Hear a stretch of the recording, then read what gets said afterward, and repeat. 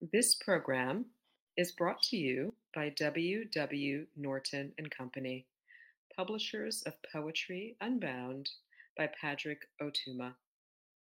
Now in paperback and featuring immersive reflections on 50 powerful poems. Twilight by Lucretia Maria Davidson. Written in her 15th year. How sweet the hour when daylight blends with the pensive shadows on evening's breast.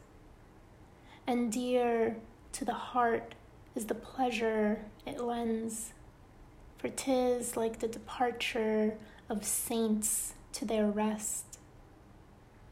Oh, 'tis sweet, Saranac, on thy loved banks to stray, to watch the last daybeam dance light on thy wave, to mark the white skiff as it skims o'er the bay, or heedlessly bounds o'er the warrior's grave.